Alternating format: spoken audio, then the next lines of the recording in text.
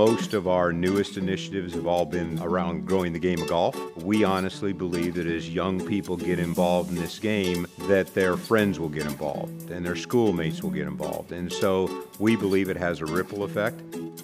From Tallahassee to the Keys and everywhere in between, this is Education Elevated on the FLCMAA Podcast Network.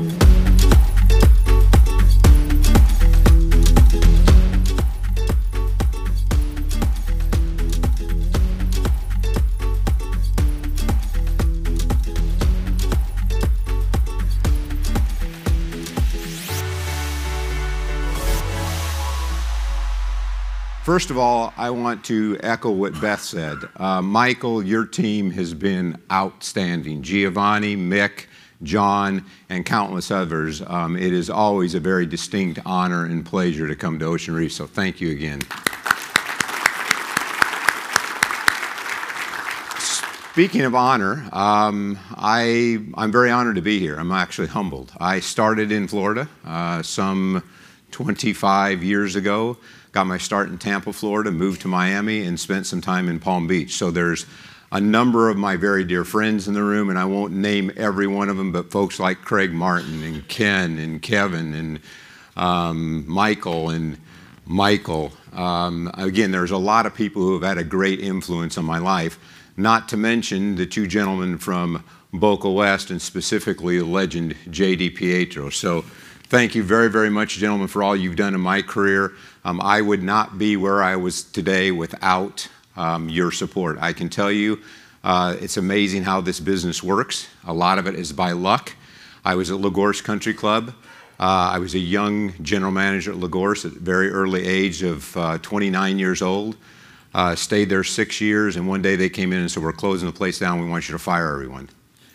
And I just hired a superintendent and just hired a golf professional. And in hindsight, my father told me when it all happened, he said, "This is going to turn out to be one of the best things that ever has happened to you." I just signed a contract with him. I immediately found within a week another job at Gulfstream Golf Club, and the rest is history. I moved from Gulfstream to Augusta National. Tell you a quick story about Gulfstream. I was there about a year and a half. I was sitting outside. The club was closed. For those of you who have not been to Gulfstream, beautiful setting, sits along the ocean. Having lunch by myself in the middle of the summer, the phone rings. And it's a gentleman from Augusta National on the phone, and he said, "We would like you to come up and interview." And I said, "Well, I'm very flattered, but I love this membership, and I'm not leaving Palm Beach." I was single. I could not imagine moving from Palm Beach, Florida to Augusta, Georgia as a single male. So I hung up the phone. And about 5 minutes later, an older gentleman walks in my office. His name was Sam Fleming. Sam was a member at both clubs. What I didn't realize is the chairman at that time, Jack Stevens, they did not use a search firm. Copland and Keeblers of the world didn't even exist back then. And so what the membership did, what the chairman did, is he went to 5 members around the country club and around the country, and he said, "You're a member here, and you're a member in this region, and you're a member in this part of the country. Bring us a manager." What I didn't know is that I was Sam Fleming's guy. So Sam Fleming walks in my office, and he said, "Did you just get a phone call?" And I said, "I did." And he said, "Was it from Augusta National?" I said, "It was." And he said, "Did you tell them no?" And I said, "I did." And he paused for a second, and he was an old Tennessee banker, and he said, "Jim," he said, "I always thought you were pretty smart." He said, "But I'm not real sure why you got in this business if you won't at least go look at that place." I'd never been to Augusta. And so he said, "I'm going to make a life-changing decision for you." He said, "This will be a defining moment in your life." He takes the phone, he redials the gentleman I just talked to, and he says to the gentleman, he said he changed his mind, he's coming to see you. I moved there, lived in the Crow's Nest for about 6 months at Augusta National, met my wife. Some of you met my son last night. So he definitely impacted my life in a very, very positive way, as have many of you in this room. So as I said, I'm very humbled and honored to be here. What I'm going to do this morning is try and expose you to a little bit about our culture, our philosophies, our customs, the way we do business. I'll talk a little bit about our processes. As I've told people before that have heard me speak, talking to the folks in this room, some of who are, in my opinion, some of the best leaders in our industry, about these things is a little analogous to me sitting down and talking to Dustin Johnson about his game, or talking to Warren Buffett about investment advice. I'm not sure that either audience is going to get much, What I'm going to do this morning is tell you a little bit about how we drive excellence every day. because that's the goal. That's all we do, is we spend every single day trying to get better. And I'm going to talk a little bit about, I'm not going to talk a lot about the financial history of the club, but where we were in 1986 is we literally almost couldn't make payroll. It's hard to believe. We are very, very blessed today. And our founders realized very early, in 1930, Bobby Jones was 28 years old, Clifford Roberts was 32 years old. They had very little money, and it was the middle of the Great Depression, and they made a decision to build a golf course in Augusta, Georgia. So you kind of reflect on that. Middle of the Great Depression, two young guys, gentlemen that had no money, they made a decision to build a golf course in Augusta, Georgia. Their philosophy back then is exactly the same philosophy today. It has nothing to do with the money. It has all to do about quality. All we do every single day is look at quality. And what they realized, we are now the last non-commercialized sporting event left in the world. So there's no sporting event left in the world except the Masters where you're not going to walk out and see a Coke cup, a bank banner, a company advertisement around a green. They realized in 1930, in the middle of the Great Depression, if you focused on quality over and over and over every day, that was where you're focused, eventually, financially, people would come to you because of that. So what I'm going to do this morning is try and expose you to some of the things we do from a cultural standpoint. The other great thing is, that's probably the last time you're going to hear me talking about money, because the things I'm going to talk to you about today have really nothing to do with money. It's really about paying attention to details. The things that I see when I walk in this facility that I don't see when I walk in other facilities is that the people here are paying attention to detail, and that's what drives excellence. So I'll tell you a little bit about what we're going to spend our time on this morning.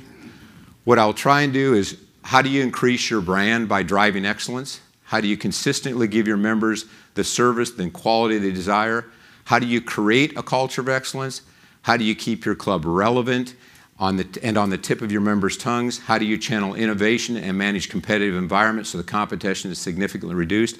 We do that really well. We really don't care what the latest trends are. And I'm going to show you some things that we've done at Augusta National that we really don't necessarily care what everyone else is doing. And how do you avoid becoming reactionary, only chasing others' ideas? 1990. Anyone know where that is? I'm going to give a hat to anyone who comes up the right. Dubai. What color hat do you want? White. I used to live there. In that building? 1990. Now, why am I going to start this presentation by showing you a picture of Dubai? Let me get my phone right here. So 1990, what is that, 30 years ago? Something like that? Do my math right? That's Dubai today. So it went from that to that. And there was one gentleman, it was his vision to take Dubai from this to this. There was a gentleman by the name of Sheikh Maktoum. And he said, in the race for excellence, there's no finish line. That's our philosophy at Augusta National. So when my staff comes to me and tells me that we're Platinum Club of the World, or we're top-ranked golf course in the country, or even a better story, number of years ago, Golf World magazine asked all their readers, they asked their readers to list the top locker room, the top caddy program, the top wine program, the top F&B operation, the top. And there were 12 categories, and they asked their readers to rank these facilities at clubs around the country. Augusta National was tops in most of the categories, at least 1, 2, or 3. But we were number 1 in locker room. So my locker room manager came running to me, and he said, Mr. James, you won't believe we're the number 1 locker room in the country. I want to post that and put it on the wall in the locker room. I said, Michael, let's look at the fine print. I said, who voted you number 1 locker room in the country? It was 50,000 readers from Golf World magazine. I said, Michael, how many of those 50,000 have ever been in your locker room? So at Augusta National, and I know a lot of you are Platinum Clubs, and by the way, congratulations. That's a great, great honor. But one of the things you won't see at Augusta National is you won't see any plaques. You won't see anything hanging in a lobby. You won't see anything on our letterhead. Because at the end of the day, that's how we live our life. We're never quite good enough. We can always get better. Our chairman Mr. Roberts, in 1951, this is our guiding philosophy. Everything about Augusta National Golf Club and the Masters had to be the best, and it was not the best. It would have to be improved every year until it was. Every single day I come to work, every single day the staff comes to work, we've got to figure out a way to get better because we're not perfect. As much as the world likes to tell our staff, you're number one at this and you're number one at that, the reality of if I start hanging plaques around the club, they're going to start believing that. And some of it's nonsense. It's like picking the most beautiful woman in the world or the greatest golf course in the world. The reality of it is there's so much subjectivity in it that it's almost impossible. So at the end of the day, this is how we live our life. What can we do every single day to get better? This is in 1931, middle of the Great Depression, and we had a membership campaign to try and get memberships at Augusta National. For those of you who don't know, we don't have to do that anymore. We aren't looking for members. But what Mr. Jones, what Bobby Jones, probably the greatest amateur golfer of all time, wrote on the right-hand side for you in the back of the room, you can't see this, it was his goal, his ambition to help build something that may be recognized one day as the greatest golf course in the world. As in 1931, that's still the philosophy today. So my life is pretty easy. I go to work every day, the employees go to work every day. How do we make this place better? It's that simple. It's not about being number one. It's not about being number two. It's not about any of those things. It's just simply what can we do to make the organization a better place. Mission statement of Augusta National, I'm not going to read it all, but it talks about uncomplicated, private, finest contribution to the game of golf by producing a world-renowned tournament and a commitment towards innovation, preserving the traditions of the game. It also talks at the employee level about integrity, honesty, respect, and loyalty. But one of the things I've learned, because I do orientations for every single employee that starts at Augusta National and club operations, I do not leave that responsibility to anyone else. So whether it be a busboy, a bartender, a waiter, they see me. I talk to them about these things. And one of the things I realized when I was talking to these folks is I get this glared over look, this glossy look when I talked about our mission statement. Because what I realized, unlike some of you, I don't have the opportunity to go to the Ritz-Carlton or go to Four Seasons or go to Boca West or come to Ocean Reef or go to some of your clubs and steal your employees. So when I hire a waiter or I hire a housekeeper, I'm hiring from Augusta, Georgia. I'm not bringing a housekeeper in from Atlanta.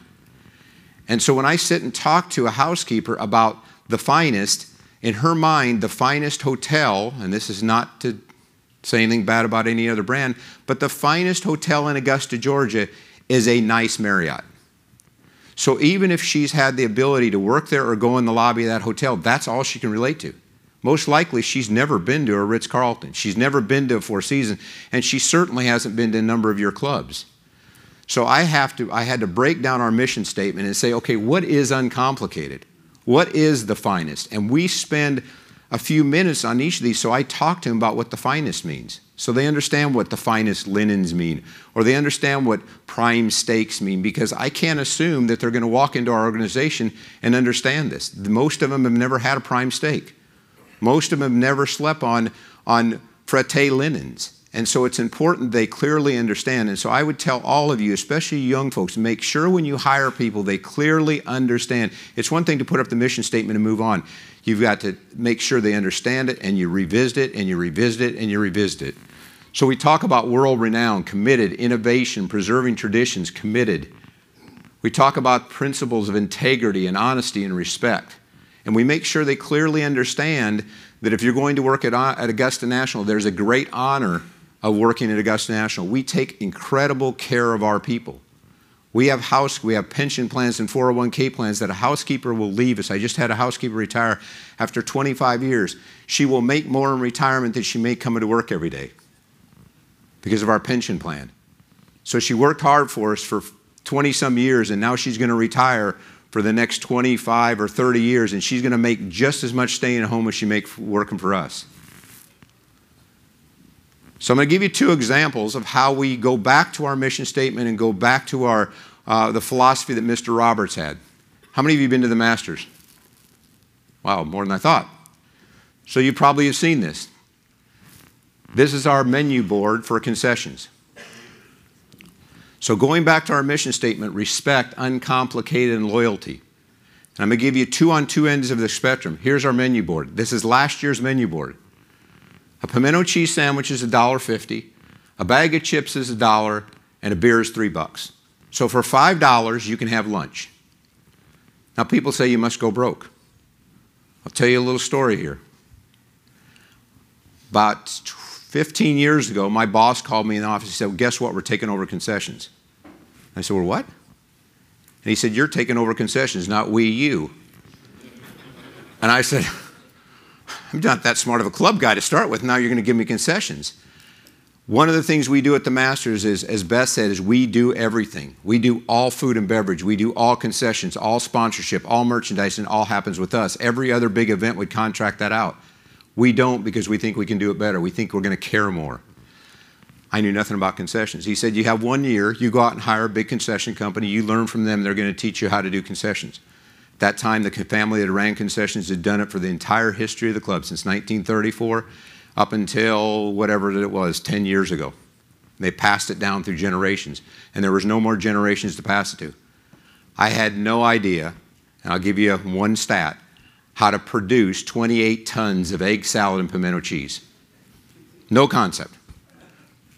So I called in the Levy Group. Some of you folks know Levy. Levy runs, they're one of the biggest in the country. They run stadiums and around the country. And I called them in. I had them consult with me. So I showed them the financials. One of the questions I asked, what do the financials look like? How many sandwiches you sell? So I showed them. And they said, these financials aren't right. I said, what do you mean they're not right? He said, there's no way that you have this kind of revenue serving $1.50 sandwich. And so I'm just telling you, I said, I'm the new guy on the block, but I can tell you the financials are right. I said, so the first tournament, they came and they observed. What we do at the Masters that most people don't do at a concession stand, at most concession stands, you stand at a stadium and you stand in line and then you get up to the moment of truth. Now, my wife, who some of you know and some of you may have met last night, she's a physician. She's one of the smartest ladies I've ever met. But she can stand in line for 20 minutes and look at a menu and look at a menu and look at a menu and look at a menu, and then the moment of truth happens. And the lady says, could I help you? And it's like, I can't decide what I want. So I don't take her to Cheesecake Factory. So what we have at Augusta National, if you haven't been there, is we have a flow-through. So you start and you get in line and you go past the first item and you go past the second item and you go past the third item and you get to the sandwiches. And you now have already started to fill your hands, because the other thing we do at Augusta National that no one else does, everything is branded with our logo. The potato chips, the candy, everything is our logo. Why do we do it? Just because we think it's a better product. So you go through the line and you don't have Lay's potato chips, you have our potato chips. And you don't go through the candy line and see a Snickers bar, you have our Snickers bar, if you will. I wouldn't tell Snickers that. You have our trail mix. But then you get to the sandwiches that are about halfway down the line and your arms are already starting to get full, and you get to the sandwiches and you see $1.50, $1.50, and $2. And you say, you know what? People are pushing me to keep moving, and they're $1.50 and they're $1.50 and they're $2, and I'm grabbing one or two or three. And so the check average at Augusta National for the Masters is exactly the same or very similar to what it was last week at the US Open, because we treat people right. And if I can leave you with anything, it's not always about charging the most. I hear this club charges that for a steak. I hear this club charges that for a bottle of wine. It's a lot about respect. And if you show respect to your members and your guests, the finances start to come. Even at those prices, we make very, very good money in concessions. Very good money. And people say you can't. And I'm going to tell you, you can. Now, do we make a lot of money? No. Tell you another quick story. So Chairman Billy Payne, who was the chairman prior to Mr. Ridley, had been the chairman for a year, and I went into him and I said, Mr. Chairman, I said, the egg salad sandwich is $1.50. And it's been $1.50 for 10 years. So that was now 20-some years ago. 10 years ago plus, so we hadn't changed the price of the egg salad sandwich in, let's call it 15, 20 years, okay? So I go to him and tell him I want to raise it $0.25. Now we serve a lot of egg salad and pimento cheese sandwiches. And he said, I'm new, I don't want to do it this year. I go back to him the second year. I said, remember that conversation last year? He said, I don't want to start messing with this. I go to him the third year. He said, Jim, he said, I don't know how long I'm going to be chairman around here. He said, but don't kind of ask me again. So that sandwich now is about 20-some years has been $1.50. And I can tell you under this new chairman, I have not broached that subject, but I'm about ready. I'm not too far from retirement. I'm not asking that question. So that's one extreme. The other extreme, up until about 6 or 7 years ago, we were the only sporting event in the United States, big sporting event that did not have upgraded hospitality. So if you came to the Masters, everyone was treated the same. You either had access to the clubhouse, and the clubhouse is relatively small, or you had the ability to have a pimento cheese sandwich. But because we didn't do it, around our perimeter, ticket brokers started to spring up. And they would buy a little old lady's house, they'd knock it down, they'd build lot line to lot line, these 3-story facilities, call them homes, and they'd host hospitality in there the week of the tournament, and then shut them down. And we kind of turned our back on it when there were 3 or 4, and then all of a sudden there were 10, and then there were 15. And when it got to be about 15, they got very competitive. And so they started to use our logo, and they started to use our image. And so it was whack-a-mole with our attorney. We have 2 in-house attorneys, and they were spending all their time whacking these guys over the head because we have to protect our logo. So if you were in Boca Raton and you wanted to come to the Masters, the 4 of you wanted to come to the Masters, you would Google Masters. You wouldn't get us, you'd get them. And you'd show up, and you were 3 blocks away from the club, and they give you a steamship round, and they give you a ticket to the Masters, and they charge you $1,700 a day. Now, not only were you getting charged that, and then writing us nasty letters because you thought they were us, but our members were forced to do that. So 7 years ago, we launched Berkman's Place. And when the chairman came to me and said, well, we want to launch Berkman's Place, and he said, Jim, I don't care what you do, it must absolutely be world class. I said, okay. I sat down, and some of you know John Johnstone. John Johnstone was my director of club operations up until recently, and John had just started. I said, John, this thing's got to be world class. But John was an unbelievable F&B guy, maybe next to Giovanni, the best I've ever seen. And John said, well, Jim, he said, these got to be a la carte restaurants. I said, what? I said, they got to be a la carte restaurants. I said, John, this thing's going to have 1,400 seats, and we're going to turn those seats 3 and 4 times for lunch. I said, how can we do a la carte? He said, you let me figure it out. So I give him a lot of credit for what we did here. In Berkman's Place, right now, it's a 120,000 square foot facility that's open 1 week out of the year, has 5 a la carte restaurants in it, 1,600 seats, and last year, the ticket time from the time the food, and these are all a la carte, last year when the ticket went into the kitchen until the food came out, it was 3 minutes and 46 seconds a la carte. Serving thousands and thousands and thousands of lunches. You're going to hear me talk a little bit in a minute about process. I had a gentleman, and I will not tell you the name of the company, but I had a gentleman from one of the largest publicly traded restaurant companies in the United States, steakhouse chain, call me 2 years ago in the middle of the summer. He said, Jim, can I come see you? I said, sure, can I ask what it's regarding? He said, we were at Berkman's Place this year with our guests. And he said, my guests happened to be 2 of my executives with my company. So it was me as the chairman, my president, and one of my directors of operations and a friend. He said, we sat down at McKinsey's pub that I'll show you in a second. It's an authentic Scottish pub.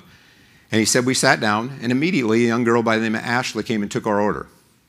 She got her drinks, and within a couple minutes, our drinks were there. She said, I'll be back in 5 minutes. And 5 minutes later, she came and took our order. He said, the whole building was full. He said, now we're going to see how good they are. He said, we started looking at our watch, and 4 minutes and 1 second later, our food came.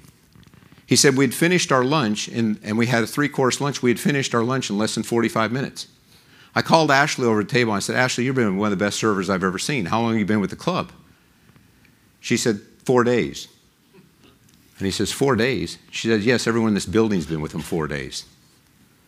I have 2 days to train about 700 people in this building. Most of them are students on how to be able to serve at the highest level and put out food that quickly. So when people tell me, I heard it yesterday, I was at the 3 o'clock session, about clubs that can't get food out of the kitchen, I cannot fathom that.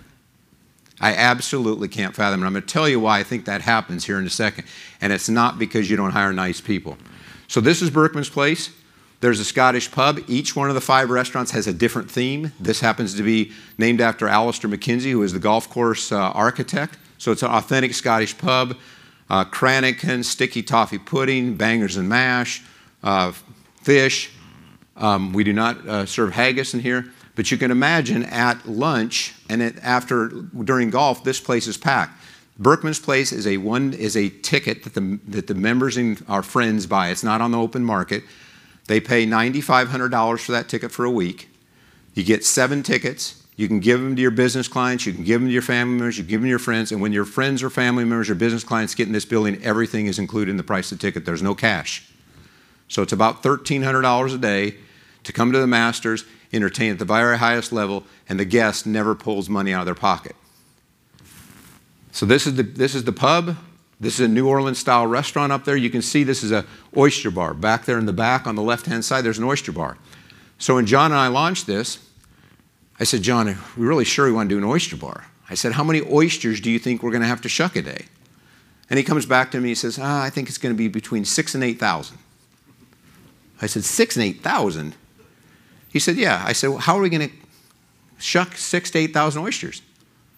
And I always have to ask stupid questions, and I get a really stupid answer back from John, for those of you who don't know John. He said, I'm going to get fast oyster shuckers. So John and I go to New Orleans, meet with Dickie Brennan. We say, Dickie, who are the 3 or 4 fastest oyster shuckers in town? He said, well, the guy over at Acme, the guy here, the guy here, the guy here. We go to these guys. We go to the bar, sit down, start talking. We ask the guys, would you like to come to Augusta the 2nd week of April and shuck oysters? None of the guys had ever been outside of New Orleans. They said, would we like to come to Augusta and shuck oysters? Absolutely. So we brought in, and then it goes back and forth. There's 4 guys in New Orleans, but it goes back and forth between really 2 that are the world's fastest. We brought these guys in, put them at that oyster bar. The Saturday when we were training all the staff before this restaurant opened, I said, there's going to be a gentleman in a green jacket coming up here in a few minutes with me. I said, I want you to mess with him a little bit. Happened to be Billy Payne, who was our chairman. So he walks up. Billy Payne's there. This guy's name is Big Baby. Big Baby looks a little bit like Mike Tyson, has gold teeth, tattoos, biggest forearms in the world, and he says, hello, Mr. Chairman. He said, I'm Big Baby. He said, you like oysters? Chairman says, I do. He puts 12 oysters out on that oyster bar. He said, you got a watch? Chairman says, I do. And he says, go. He shucked a dozen oysters in 46 seconds.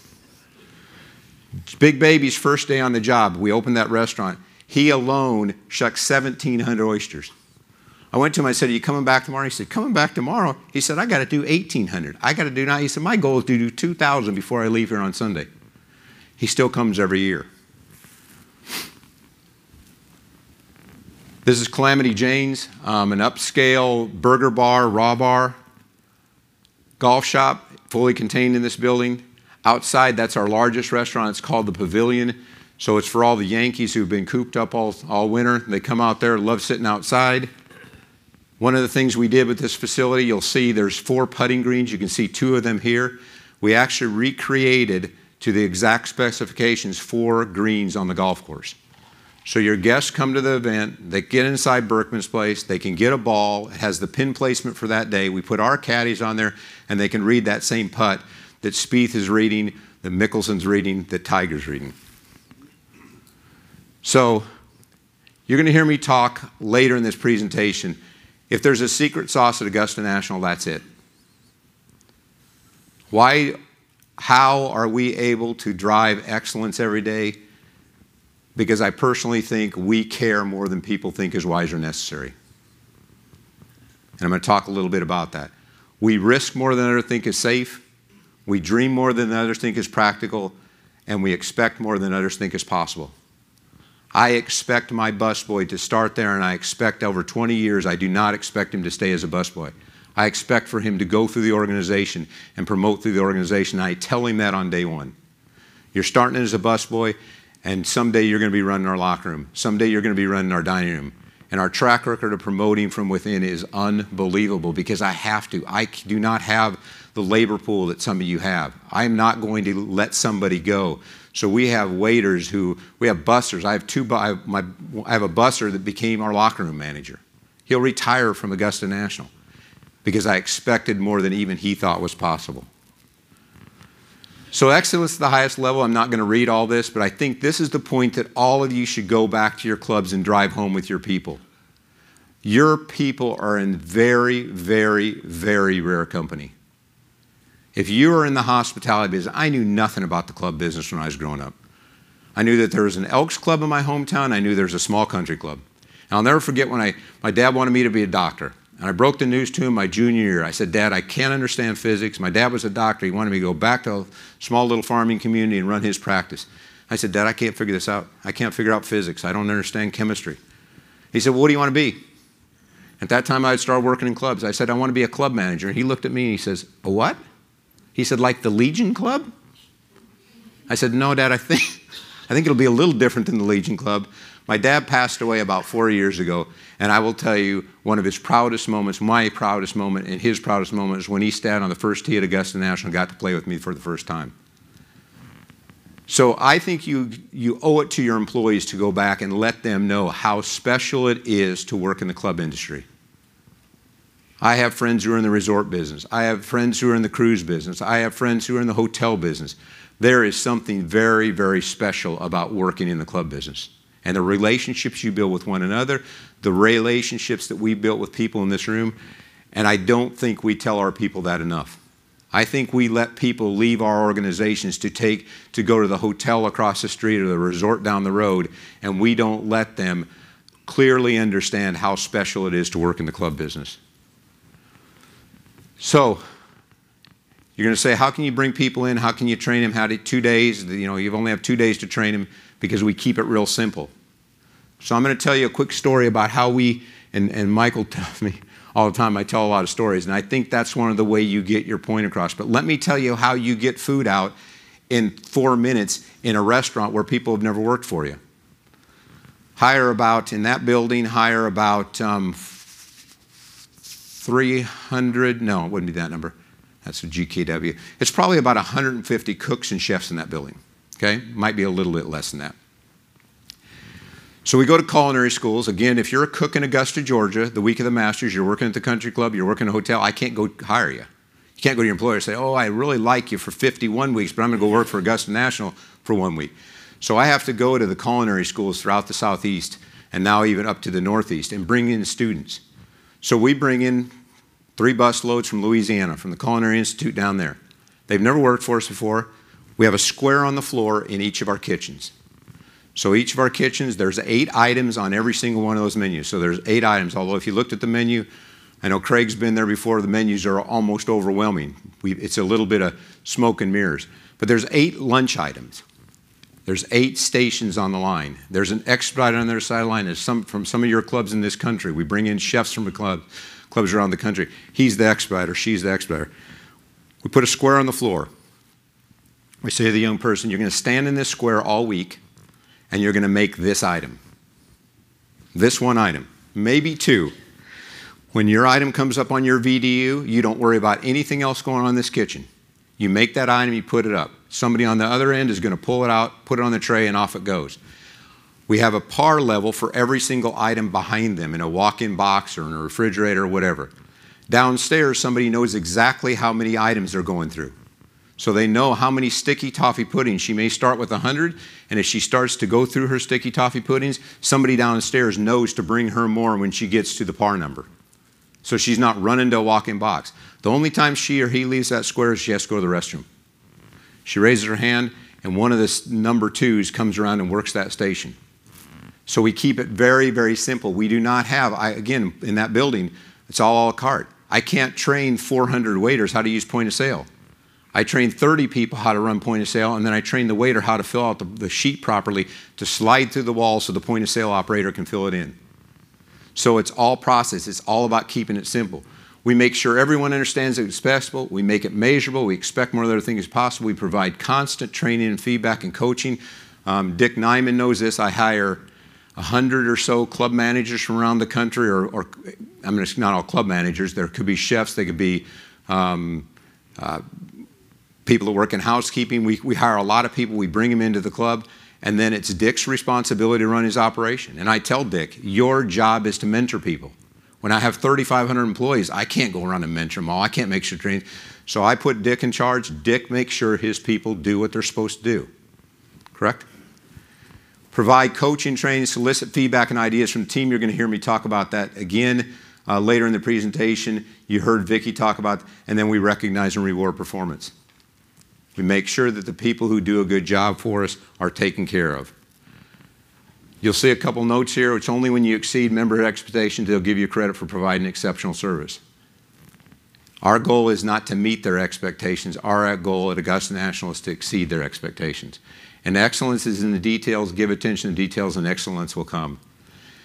I had a situation, I did this presentation or a variation of this presentation a number of years ago, and I had an executive, and I'm going to call him an executive, from another club come up to me after the presentation and said, Jim, that was great, but that's pretty simple. He said, you know, I leave all of that detailed stuff to my rest of my employees, my management team. I said, really? Found out about 7 months later, he's no longer at his club. I want to read you something. So this is from Harvard Business Review. Carlos Brito is walking the aisles of a vast San Polo supermarket, continually stopping to pick up pieces of trash, a paper cup, a plastic fork, or to pull cartons of beer to the front of the shelves for better visibility. These aren't the kind of menial tasks that most executives would touch.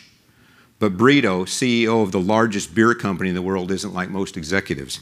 Attention to detail has become a hallmark of Brito's leadership at Anheuser-Busch InBev, a sprawling beer behemoth forged from 6 mega mergers in 25 years. What I tell people in the industry, they always tell me they don't have time, they're too big, they don't want to get their suit dirty. At the end of the day, they don't need to be in this business.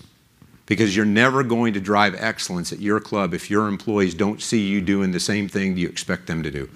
Picking up that piece of trash, moving that chair into the right location, doing whatever we have to do. If you walk past that light bulb and you don't say that light bulb's out to somebody, then the next time that they walk in that space, they'll do exactly the same thing. They'll mirror your actions.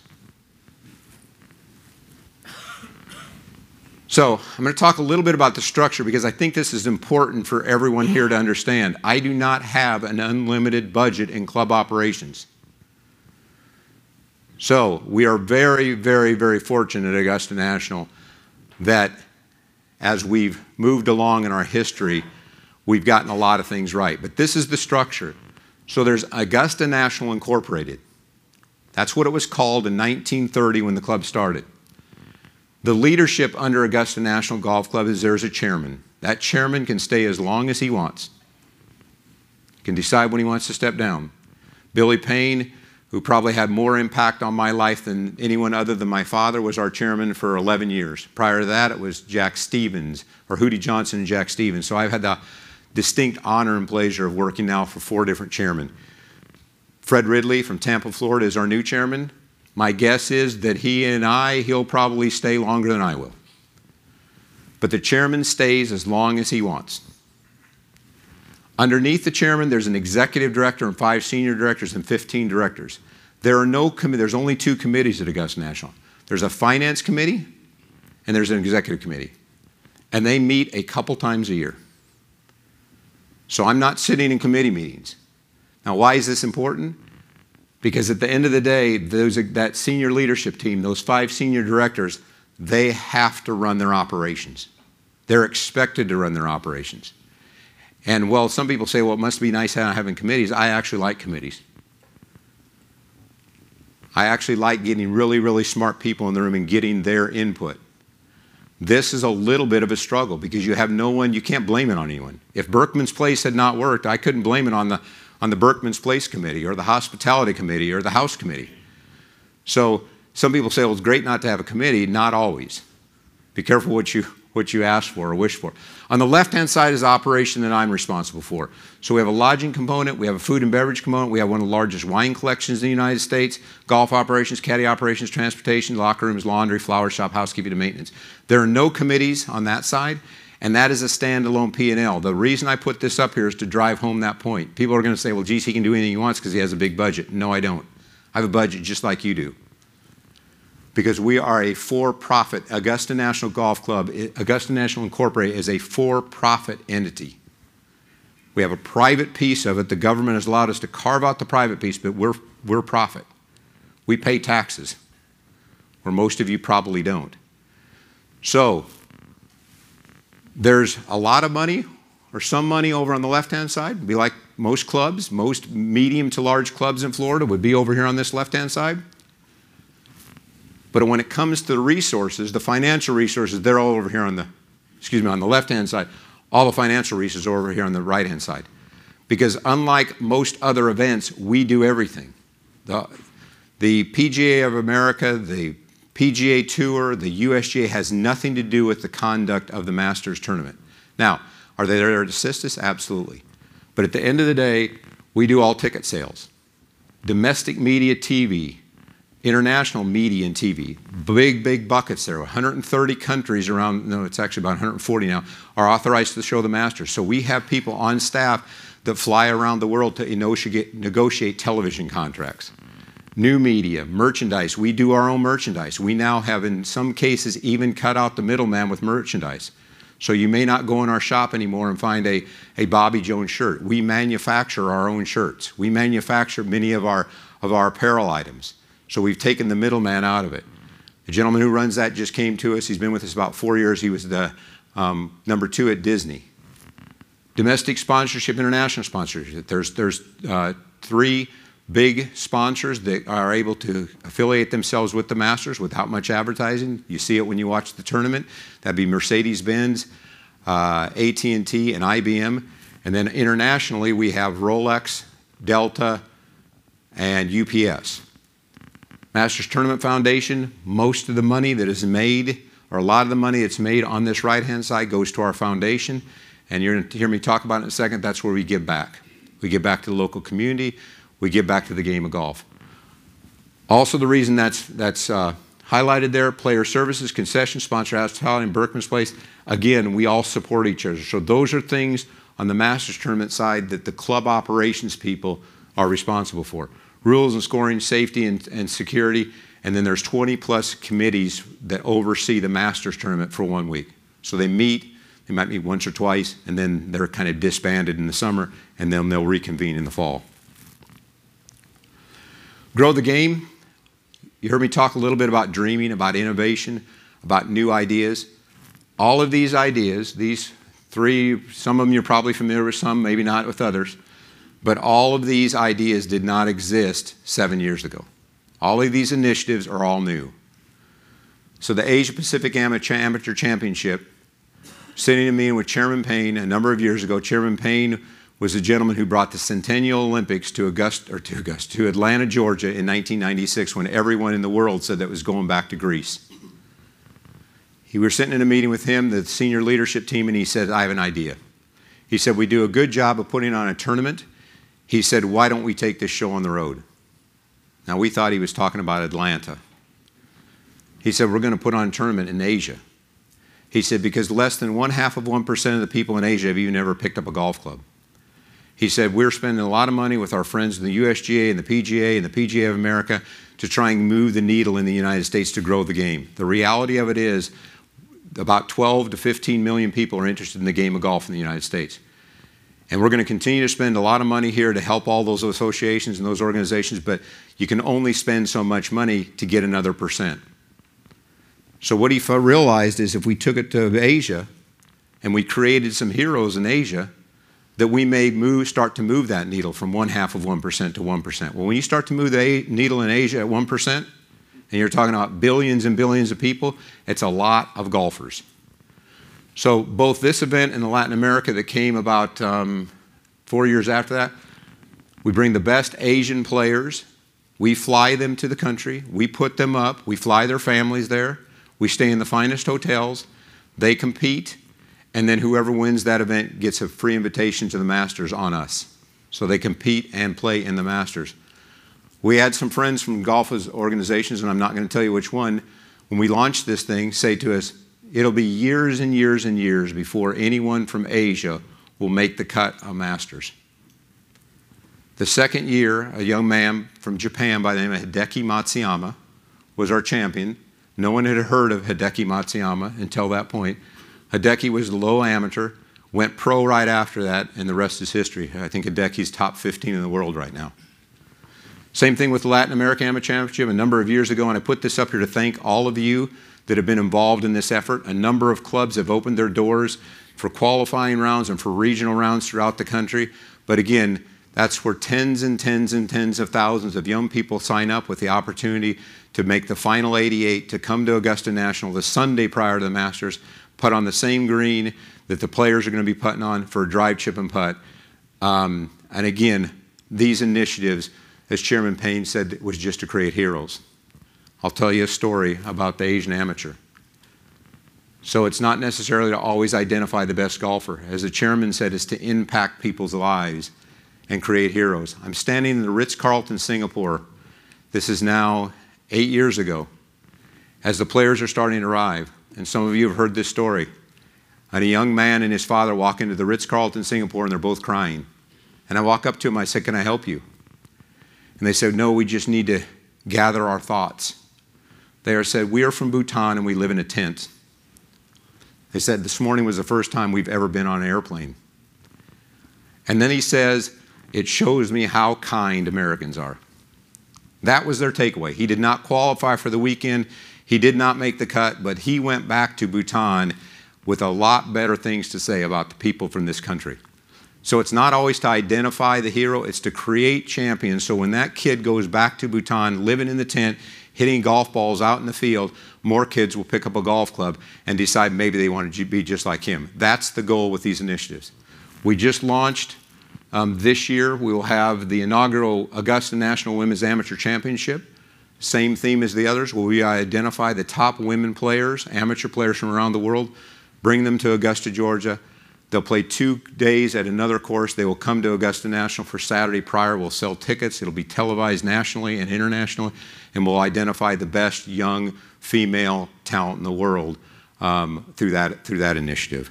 But again, I talk about dreaming. That's the kind of organization I work with. I would highly encourage you to go back to your organization and ask your people to dream, because that's how you truly drive excellence. It's not by following the club across the street. It's not saying, well, Kevin's club did this, so it's got to be absolutely the way that works for our club. It may be perfect. I'm not picking on Kevin. But at the end of the day, the way you really, really drive excellence is when your people are free to dream. Our Chairman Payne used to have us, he printed a pad of paper like this, gave it to all the senior directors and said, "Put it in your desk drawer." And across the top it said, "In a perfect world, ... And his point was, you dream it. If I think it's a good enough idea, we'll figure out how to make it happen. We'll raise the money. We'll get the capital. We'll get the people, whatever it becomes. And a lot of the great ideas at Augusta National have not come from the senior leadership, have not come from the director group, have not come from the manager group, come from the supervisors. Come from the people who are doing the jobs day in and day out. So this is not about dreaming at the highest level always.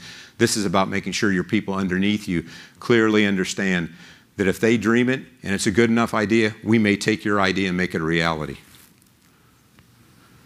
So I call this the table at Augusta National. My point here is those are all the departments at Augusta National.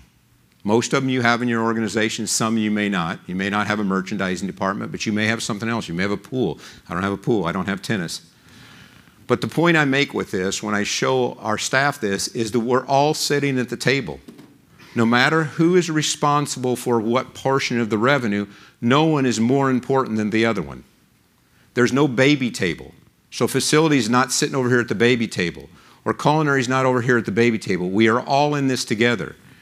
And then our goal, our service goal, is to provide the ultimate service to our members, our guests, our patrons, and players, but also, and probably more importantly, to one another. Because one of the things that is truly magical about where I work, and probably magical about where many of you work, is all of these people work incredibly well together. Our attorney, who came to us from big time sports, she's one of the smartest people I've ever met. She and I have an unbelievable relationship. She is responsible for sponsorship, and she's responsible for television. She relies on me, and I rely on her. And she knows when she calls me and asks me a question, I'm going to give her an honest answer. And then if I tell her I'm going to do something, I go do it. So the key here is that we have to support one another. Now, some of you heard me talk before. I spend most of my time on 3 things: the people, the process, and the place. That's where I focus most of my attention. That's where I would tell you that most great organizations, that's where they focus their attention. I don't worry too much about food cost. I don't worry too much about beverage cost. I don't worry about nonsense. Why? Because if there's a problem with my food cost, or there's a problem with my beverage cost, or there's a problem with my labor cost, because I don't have good process. It's not because I don't have good people. It's because I've not taken the time to sit down and say, okay, we're going to do things this way, and then this way, and then this way. And people have heard me talk. I'm going to take it to the lowest level, and I'm going to wrap up this talk about this. I have 7 steps for cleaning a toilet. I have 12 steps for cleaning the vanity. Most clubs would not have 12 steps for cleaning a vanity and 7 steps for cleaning a toilet. They just wouldn't take the time to put it on. Why is that important? Because at tournament, I have 400 toilets. And I have people that I've hired on Friday and said, okay, you're going to clean the toilet. And half of them have never even picked up a toilet brush. Here's how you're going to clean a toilet. And we train all of those people that are going to be cleaning toilets how to clean the toilet based upon the 7 steps. Do they get them all right? I don't know. But if they only get 6 right, I still have a pretty clean toilet. But if I leave it up to them to clean the toilet, or I leave it up to them to clean the vanity, they're going to might clean it like they clean their house.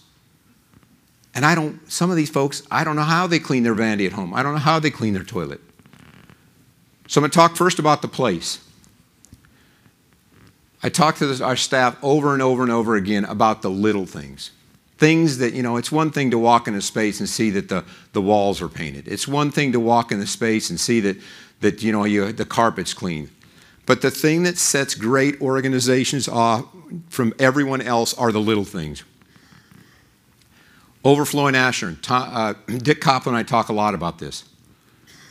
I do not need to, he does not need to, and most of you do not need to walk in a business, specifically a club or hotel, to see how well it's managed. Go to the porte-cochere. Step up to the front door of the club where they're receiving every single guest and make some observations. Are there cobwebs in the corner? Are there cigarette butts in the Ashern? Is somebody there attentive? Is the door painted? I can't tell you how many clubs I go to, the front door isn't painted. It drives me crazy. Or the light bulb's out. Folks, if you're not taking care of your front door, I don't want to see your restroom. I don't want to see your kitchens. The other thing at Augusta National, there's standards for cleaning an Ashern. There's 6 standards for cleaning an Ashern. And one of the standards is there will never, ever, ever be more than 2 cigarette butts in an Ashern. And everyone in the organization knows that. From the guys in nursery, to the waiter, to the bartender, to the cook, to me. So how many cigarette butts do you ever see in Ashern? Probably 0. Because when I walk by a cigarette urn and there's a cigarette butt in it, I stop what I'm doing and take care of that cigarette butt. And so does the waiter, and so does the bartender, and so does the cook. So as quickly as somebody can put a cigarette butt in an Ashern, hopefully somebody's right behind them to take it out.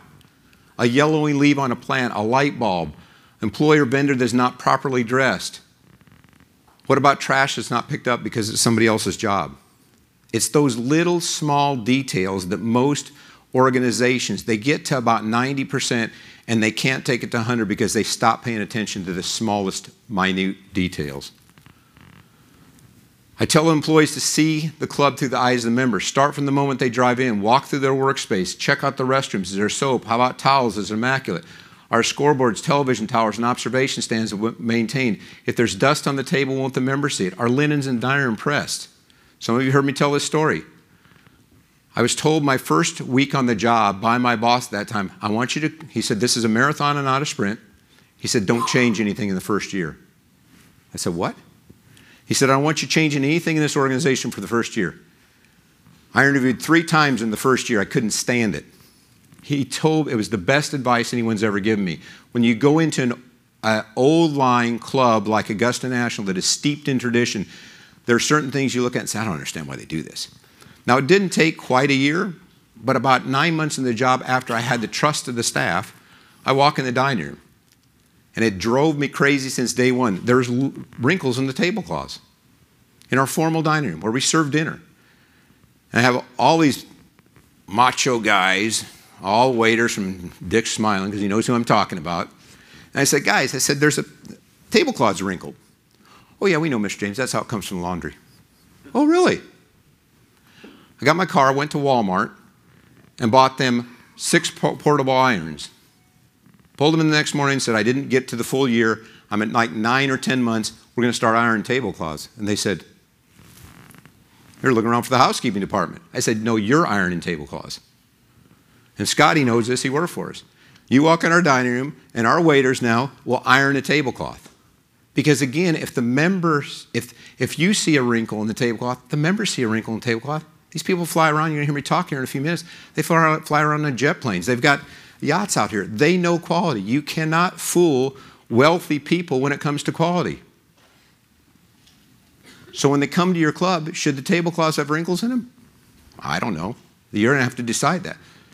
But I would tell you that it doesn't. These guys are standing around, between breaks, jihawing and talking football. And I'm going to say, okay, you can still talk football, just iron. And now it's part of our culture. It's part of what they do every single day as they come in and grab their irons. Maintain the heart of the house areas you would the front. I don't call them back of the house areas at Augusta National because I think that's derogatory. You shouldn't work in the front and the back. I call it the heart of the house. So are the kitchens clean? Are the back of the house, quote, heart of the house areas cleaned? What's your dumpster area look like? Are vendors properly trained? The reason I put that in there, oh my gosh, it drove me crazy. We had a carpet cleaning company there prior to the Masters.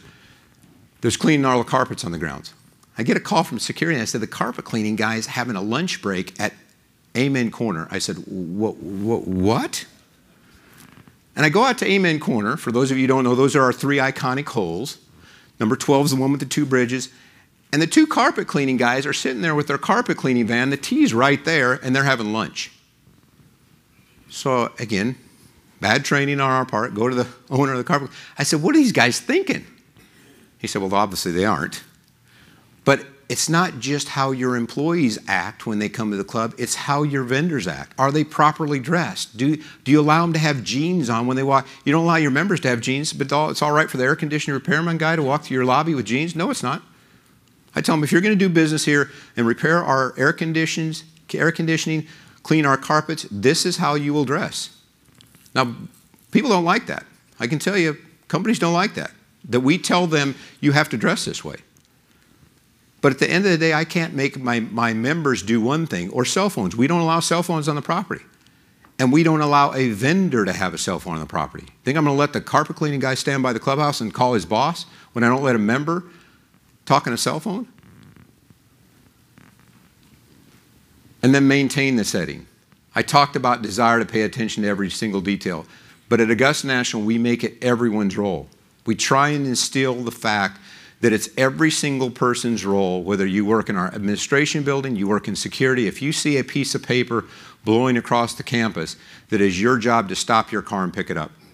Now, I can tell you, we probably don't score as well as I would like. There's still a lot of people that will drive past that piece of paper. But it takes constant reinforcement with everyone in your organization. And that's, again, when you'll start to drive excellence. Process. I didn't ask the question, but I'll ask the question now. I didn't ask the question before I start. Of the 3 things, the people, the sense of place, and the process, which is most important? Who thinks place is most important? How beautiful it is? No one. Who thinks process is most important? Who thinks people is most important? Okay? You're all only half right, the last 2 groups. I would tell you that the people are only most important once they've been mentored to the process. Otherwise, they're just really nice people. I hear hire for attitude all the time. I could not agree more. At Tournament, when we're hiring 3,500 employees, and I don't hire those employees, and I send my management staff out to universities and colleges and job fairs, I said, hire for attitude. I got 1 week, I got 2 days training, and I will train them if they have a really good attitude. I can't train them. I don't have enough days to train them if they got a bad attitude. But you have to train them to the process. Because otherwise, if you don't train the process, if you don't mentor properly, then what you have is you just have some really nice people walking around. But light bulbs aren't being changed, ash urns aren't being cleaned, toilets aren't being cleaned. You just have a bunch of nice people that are all really nice to each other, but nothing's getting done. So process is the standards, policies, and procedures that are paramount, providing outstanding service. So I always ask our staff, and again, new employees, what if we didn't have them? What if we didn't have, what would the golf course look like if there are no standards for mowing a bunker, mowing a green, raking a bunker? What are the risks if we didn't have standardized recipes in our kitchens? Dick's heard me say this. The group that I do mentor, that I do meet with every single one of them, is that group of 100 and some, 200 some, I don't even know the number, but it's some big number of leaders that we bring in from other clubs, other hotels, other resorts to help us manage the Masters. And Dick hears me say this. Chefs, I don't care that you have a better clam chowder recipe. You probably do. But your job is not to change our recipe. First of all, we've already prepared 4,000 gallons of clam chowder. But your job is, if you think you have a better clam chowder recipe, if you think you have a better burger recipe, if Dick has a better way of serving from the left and picking up from the right, whatever that process is at your club, I am more than welcome to hear it. What I will not allow is anyone to change the process on Sunday or Monday, because the wheels will quickly fall off. And so, do you all have standardized recipes for everything that's in your kitchen? If you don't, I think you need to go back and ask your chef why you don't. Because if you don't, the reality of it is you're not going to put out consistent quality day in and day out. What would happen in an emergency? When I first got there, there was no emergency call would come in, and there was no way to notify security. So somebody would have a heart attack, somebody called 911, the ambulance would show up at the front gate and said, I understand somebody's having a heart attack. We have 500 and some acres. Security would say, well, I don't know anything about it. So now everyone is trained on the property, both during the tournament and during the year. You dial 6911, it goes to security, and they call the ambulance. So when the ambulance shows up at one of our 10 gates, security know exactly where that person is that needs medical assistance. What if we allowed each employee to speak on behalf of the club? What our facilities look like if housekeeping or maintenance were given the freedom to maintain each space? What if there are no processes in place for our golf shop or merchandise? On and on and on. And the last one, think about this. If we did not have the high standards to do with the club, the Masters, and our Grow the Game initiatives continue to be regarded as the finest in the world. The other thing we do, and I know many of you do this, and our members don't do this, so if you have some of our members, please don't, at your clubs, don't tell them we do this, because they don't know this. But we keep an extensive database on every single member. Now, I have a huge advantage that none of you, or most of you, probably don't have. You are not allowed to just show up at Augusta National. So we have a few local members, not many, we have about 20. They cannot come over for lunch. They can't just come over for dinner. So I have a huge advantage that you don't. Most of our members fly in privately. We pick them up at the airport. We bring them to the club. But every member at the club has his own profile. So this is just one member's profile. Has the same caddy or waiter every time he's here, looks for his pajamas to be laid on his bed, expects a certain kind of wine in his bar, likes his fishing pole placed in his accommodation, expects fresh squeezed orange juice, looks for a certain entree every time he has dinner in the bed, only sleeps in a king bed, wants a certain table by the window in the trophy room, has 3 or 4 green jackets, relies on housekeeping to get in the right one, drinks a certain type of scotch, likes a feather pill and expects for us to deliver Wall Street Journal and the New York Times to his room when he wakes up. So when that member comes, he expects those things. Now, he doesn't know how it happens. He doesn't know the magic behind it. But the way it all works is there's a database, and that database is now sent out to the people who are responsible for this. And they report back through that database and say, okay, I've got the scotch, I've got the orange juice. Oh, by the way, one of his green jackets or her green jackets are at the cleaners. That's, again, when you know that you've taken your service to the absolute highest level. We've now transferred that down to our guests. So if we have somebody who's stayed with us multiple times and we start to collect data on them, you want to talk about really blowing the member away? When their wife comes or their spouse comes or their best friend comes or their brother comes or sister comes and you know what kind of scotch they drink and they sit down in the dining room and the waiter doesn't walk up and ask Mrs. Smith what she drinks, he brings her a Cosmopolitan because he knows she loves Cosmopolitans. That's when you know you've taken service to a very, very high level. I thought this was a great stat. Although they're simplistic, process accounts for more than 70% of service delivery systems in most organizations. The finer the organization, the percentages are much higher. That's why Mandarin Orientals, Ritz-Carltons, that's why those are very good brands because they do a lot of this. You know that.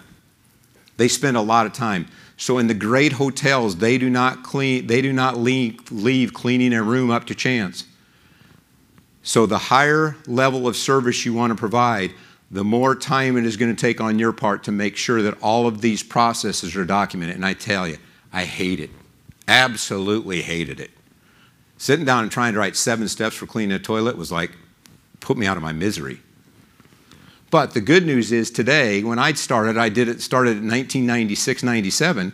Today, there's all kinds of stuff out there on the internet. You can Google cleaning a toilet and somebody's going to have 7 steps. Just steal it.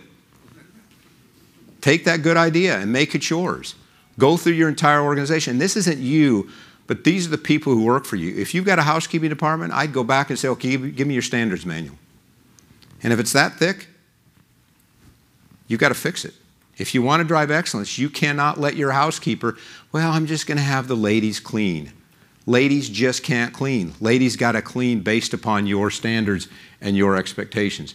The point I make there, jets, world-class hotels, and yachts, this is a great, great example as we stand here today at Ocean Reef, and you walk outside and you go to the airport and you see a jet sitting there. And you see a 130-foot yacht sitting out in the harbor. And you see a great, great hospitality organization. I loved it when I started Augusta National. My waiters would say, well, he doesn't notice that.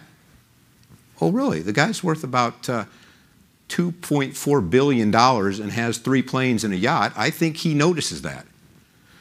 So you may not have people that have that kind of net worth at your club, but you've got really wealthy people at your club. They know quality. So if your staff's trying to say, well, he doesn't care. Well, he probably doesn't care because he just doesn't tell you. He cares. He wants his Cosmopolitan. I mean, I'll give you a quick example. Again, another story. Started there. I walk up to the bar. We have 3 bars in operation at night.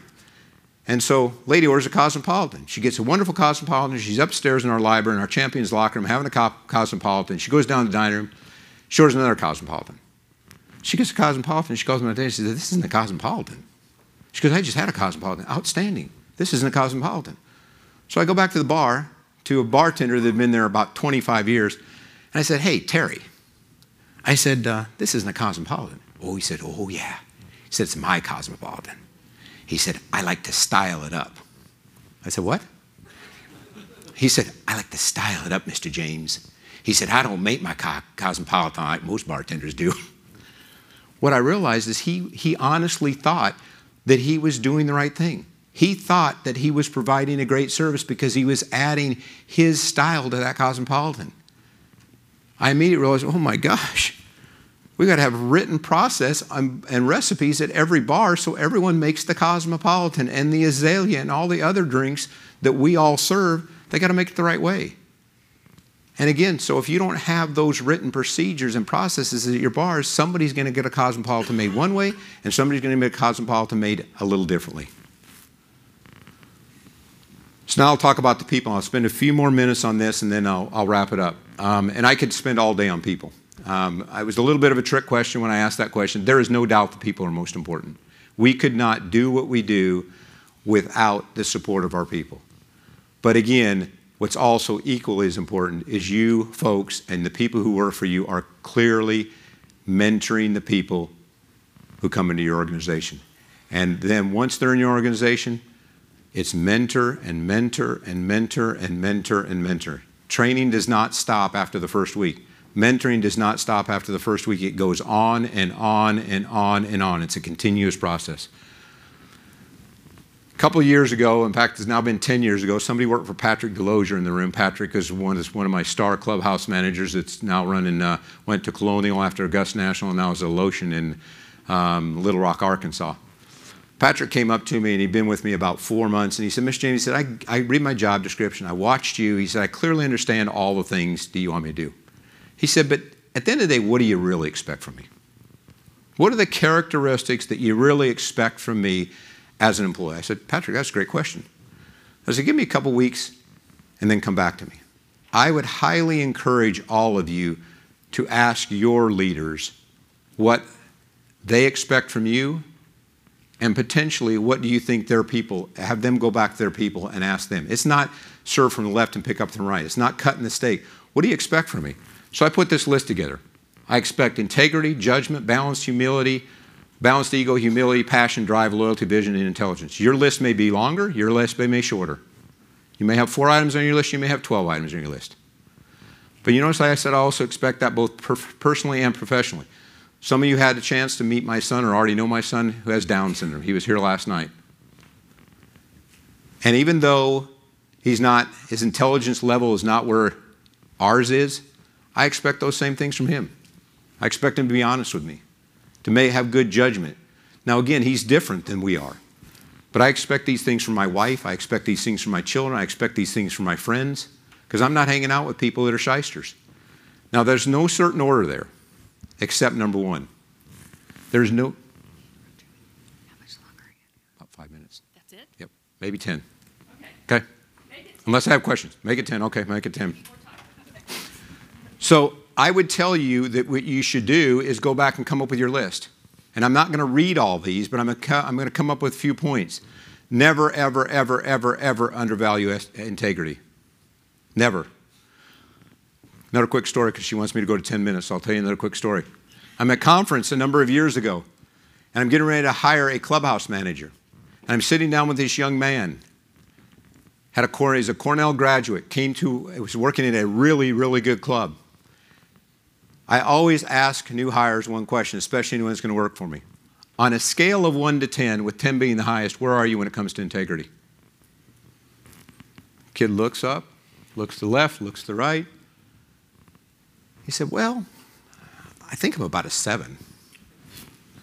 I don't know why he didn't say an 8. I don't know why he didn't say a 6, but I think I'm about a 7. I didn't have to go on with the rest of the interview. You either are or you aren't. Now, I asked our executive chef, who some of you know, Ruben Garcia, who came to us from Ritz-Carlton. I asked him the same question. Scale of 1 to 10, where are you? He said, well, Mr. James, and he did not hesitate. He said, I'm probably a 9. I said, well, tell me why. And he said, well, I'm going through a divorce. And he said, I haven't really been as honest with my son as I should have. I said, is that it? He said, that's it. I hired him. But somebody can't tell you they're a 7 or a 6. They either are or they aren't when it comes to integrity. Judgment, these are people who make good decisions, not when I'm there, when I'm not there. I travel around the world doing the Asian amateur, Latin America. I'm here. I can't watch every move they make. They got to have good judgment. Balanced ego, people who are not overly impressed with themselves. I'll tell you what, and it's changed in this industry, but Jay knows what I'm talking about. Some of the old guys. Man, you used to go to conferences 15 years ago, 20 years ago, 30 years ago, and the bar would be packed at these hotels. And everyone was telling you how smart they were. Isn't that right, Jay? Everyone was telling you how darn smart they were. And I don't gravitate to people that, and again, I hope you take what I'm saying this morning more as passion. People who know me, I am as humble as they come. I probably shouldn't have to tell you that. You should probably know that. But at the end of the day, people who have huge egos, I don't think have any place in this business. I don't think they'll be successful, because you can't have a servant's heart and serve members if you have a huge ego. So if you can test for it, if you can pick up on it, if people come into the organization, they got a big ego, I don't think they'll be successful in our business. I think it's one thing to be confident, but if people who walk around with big old ego, with their chest pumped out, I just personally over time have seen that they have not been as successful in this business. Passion, we'll talk about this in a second, but what I say there, those without passion for what they do or believe find themselves bogged down, trapped, stuck in the mud, going no place. And then soon, because they don't have passion, it's my fault. It's the club's fault. It's their coworkers' fault. Drive, same thing. Looking for people who are driving. I'm not looking for people who are passive or whine about how hard they work. I had a housekeeper at one time. She'd come in. She'd tell me, oh, the world's falling apart. So I went to Home Depot. I got a big wooden W. I painted it red. I put it underneath my desk. Every time she came in, I put that W. I said, no whining. If you see the red W on the desk, we're not going to whine. You're coming into me with solutions. I can't stand it when people come to my office and say, well, Mr. James, come to me with a solution. Don't come to me and whine about how hard you're working. Loyalty. I'm not looking for a yes man or woman. Vision, looking for somebody who can see beyond today. Intelligence is not IQ. Sometimes it's just street smarts. And these people have a hunger for thirst, for knowledge, for consistently working. One of the great, great things about this association, I heard Michael tell a young manager who this is his first time he's ever been to a club management meeting. I think his name was Brian.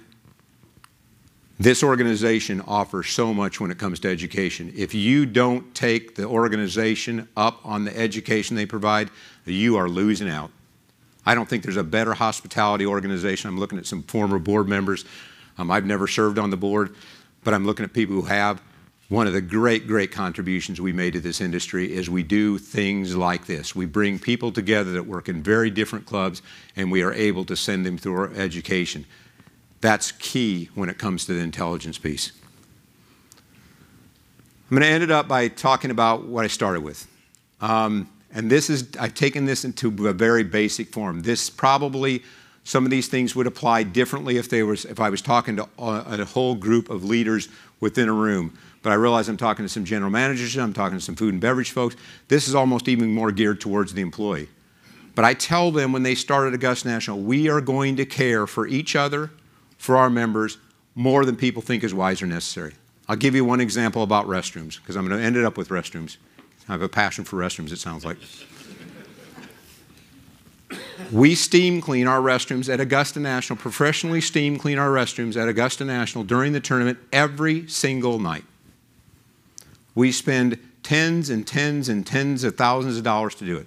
Trucks come in, things are steam cleaned, things are wiped down, they are spotless every single night. I could save tens of thousands of dollars doing it every other night. And most of the people probably wouldn't know. But my philosophy is that the person who comes on Monday and the person who comes on Tuesday deserves to have the same clean restroom.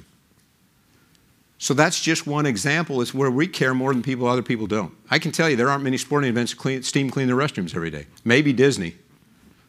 But most people don't worry about that. We worry about it because we care about our restrooms. Another thing with our restrooms, ladies, we built restrooms at Augusta National. You will not stand in line.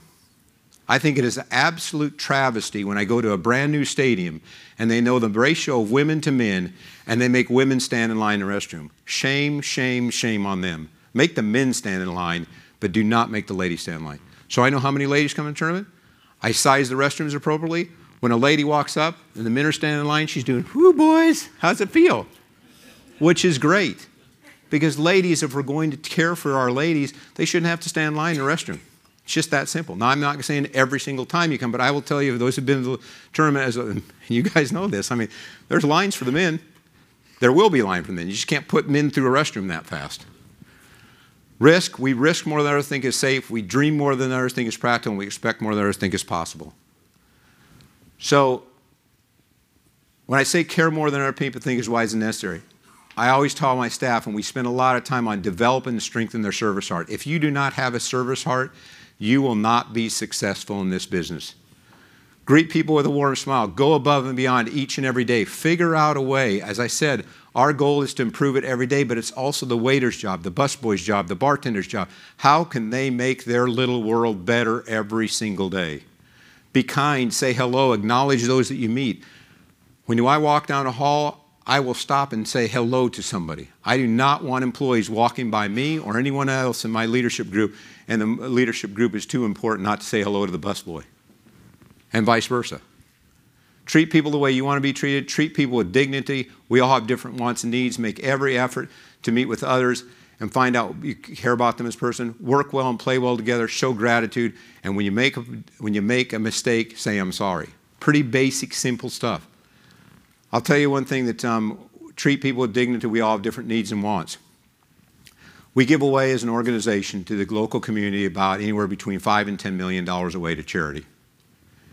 And that's a big deal for us when we're at a leadership level. And now we're starting to lend our names to building the cancer center there. We're doing some great things for the community.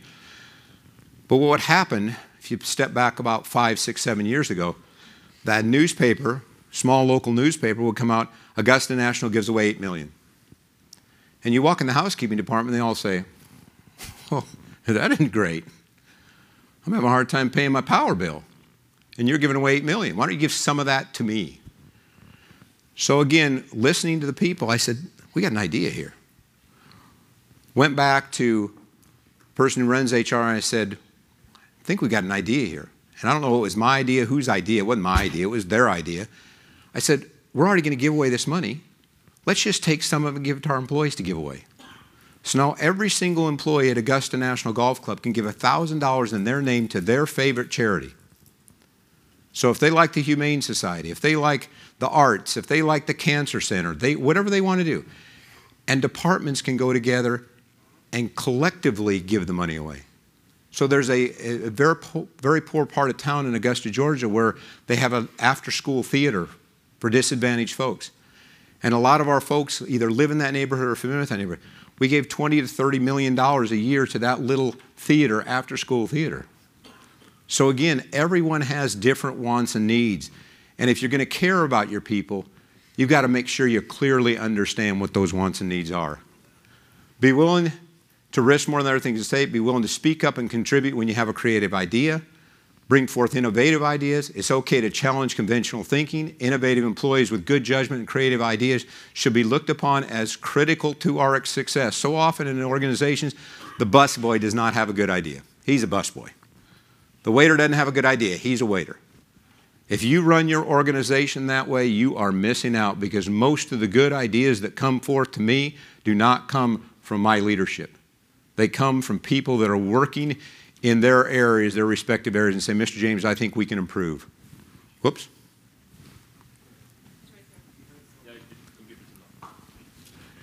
And my last one, if I can remember.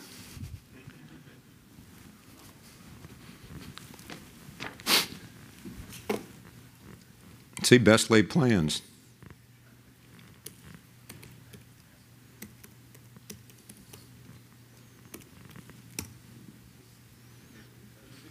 Like you don't even know my password.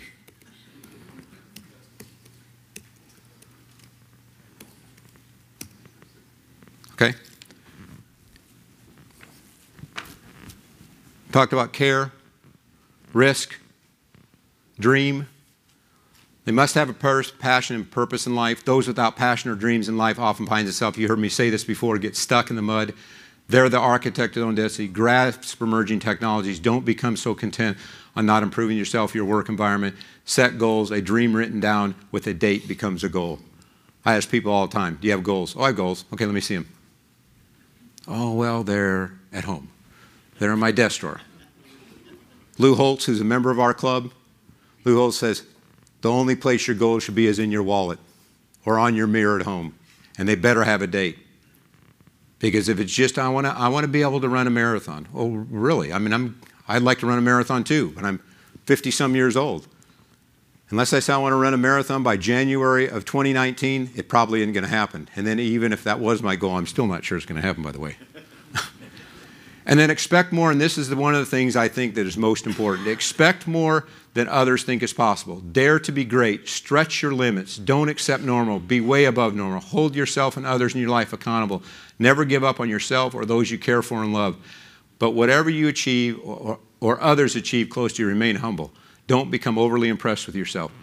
Again, as I said, it should be your goal that every busboy you hire becomes a waiter.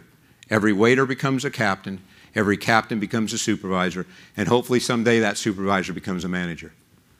Now that's a very broad statement. You know that's not going to happen. But I did not know 20-some years ago when I hired a young African-American gentleman that had his pants down about here when I hired him, that he would be doing what he's doing at Augusta National today. I expected him. I said, you're going to pull your pants up. You're going to do this. You're going to do this. You're going to do this. And over time, he figured it out. And he would tell you, if he was standing here right now, he would tell you it's the greatest thing that ever happened to him. Because I expected a lot more from him that his family expected for him and he expected for himself. The secret of achieving excellence is deep-seated personal commitment that you will never again knowingly do anything that is not excellent. And I'm going to end with my favorite subject, restrooms. So what you're looking at, these are ratings from the 2016-15 Masters. I thought it was 16. Still the same. Hadn't changed a lot.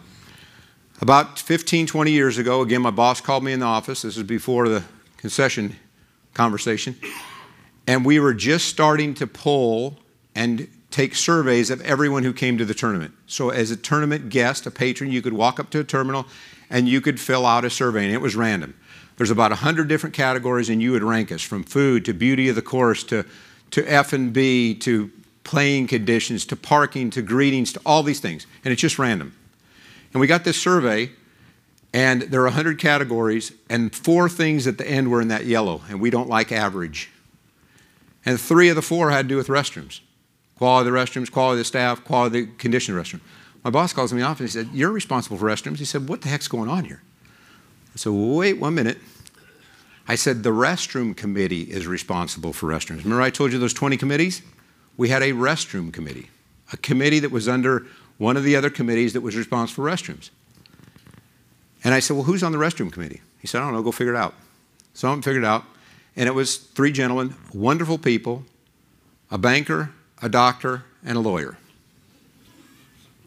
I said, "Well, first of all, nice guys. I know some of them. Probably don't have much interest in making sure restrooms are clean." I then went back to the 3 Ps, the people, the process, and the place.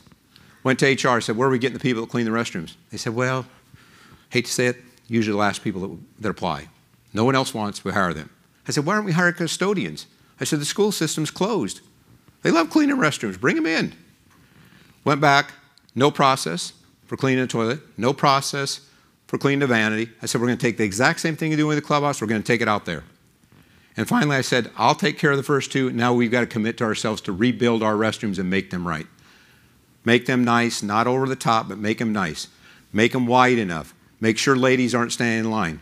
So over a period of about 4 or 5 years, we committed the resources, the financial resources, to build new restrooms, and the restrooms at the Augusta National during the tournament are really, really nice. Are they over the top? No, but they're really nice. So for those of you in the back room that can't see this, this is the first sheet of ratings from the 2015 Masters.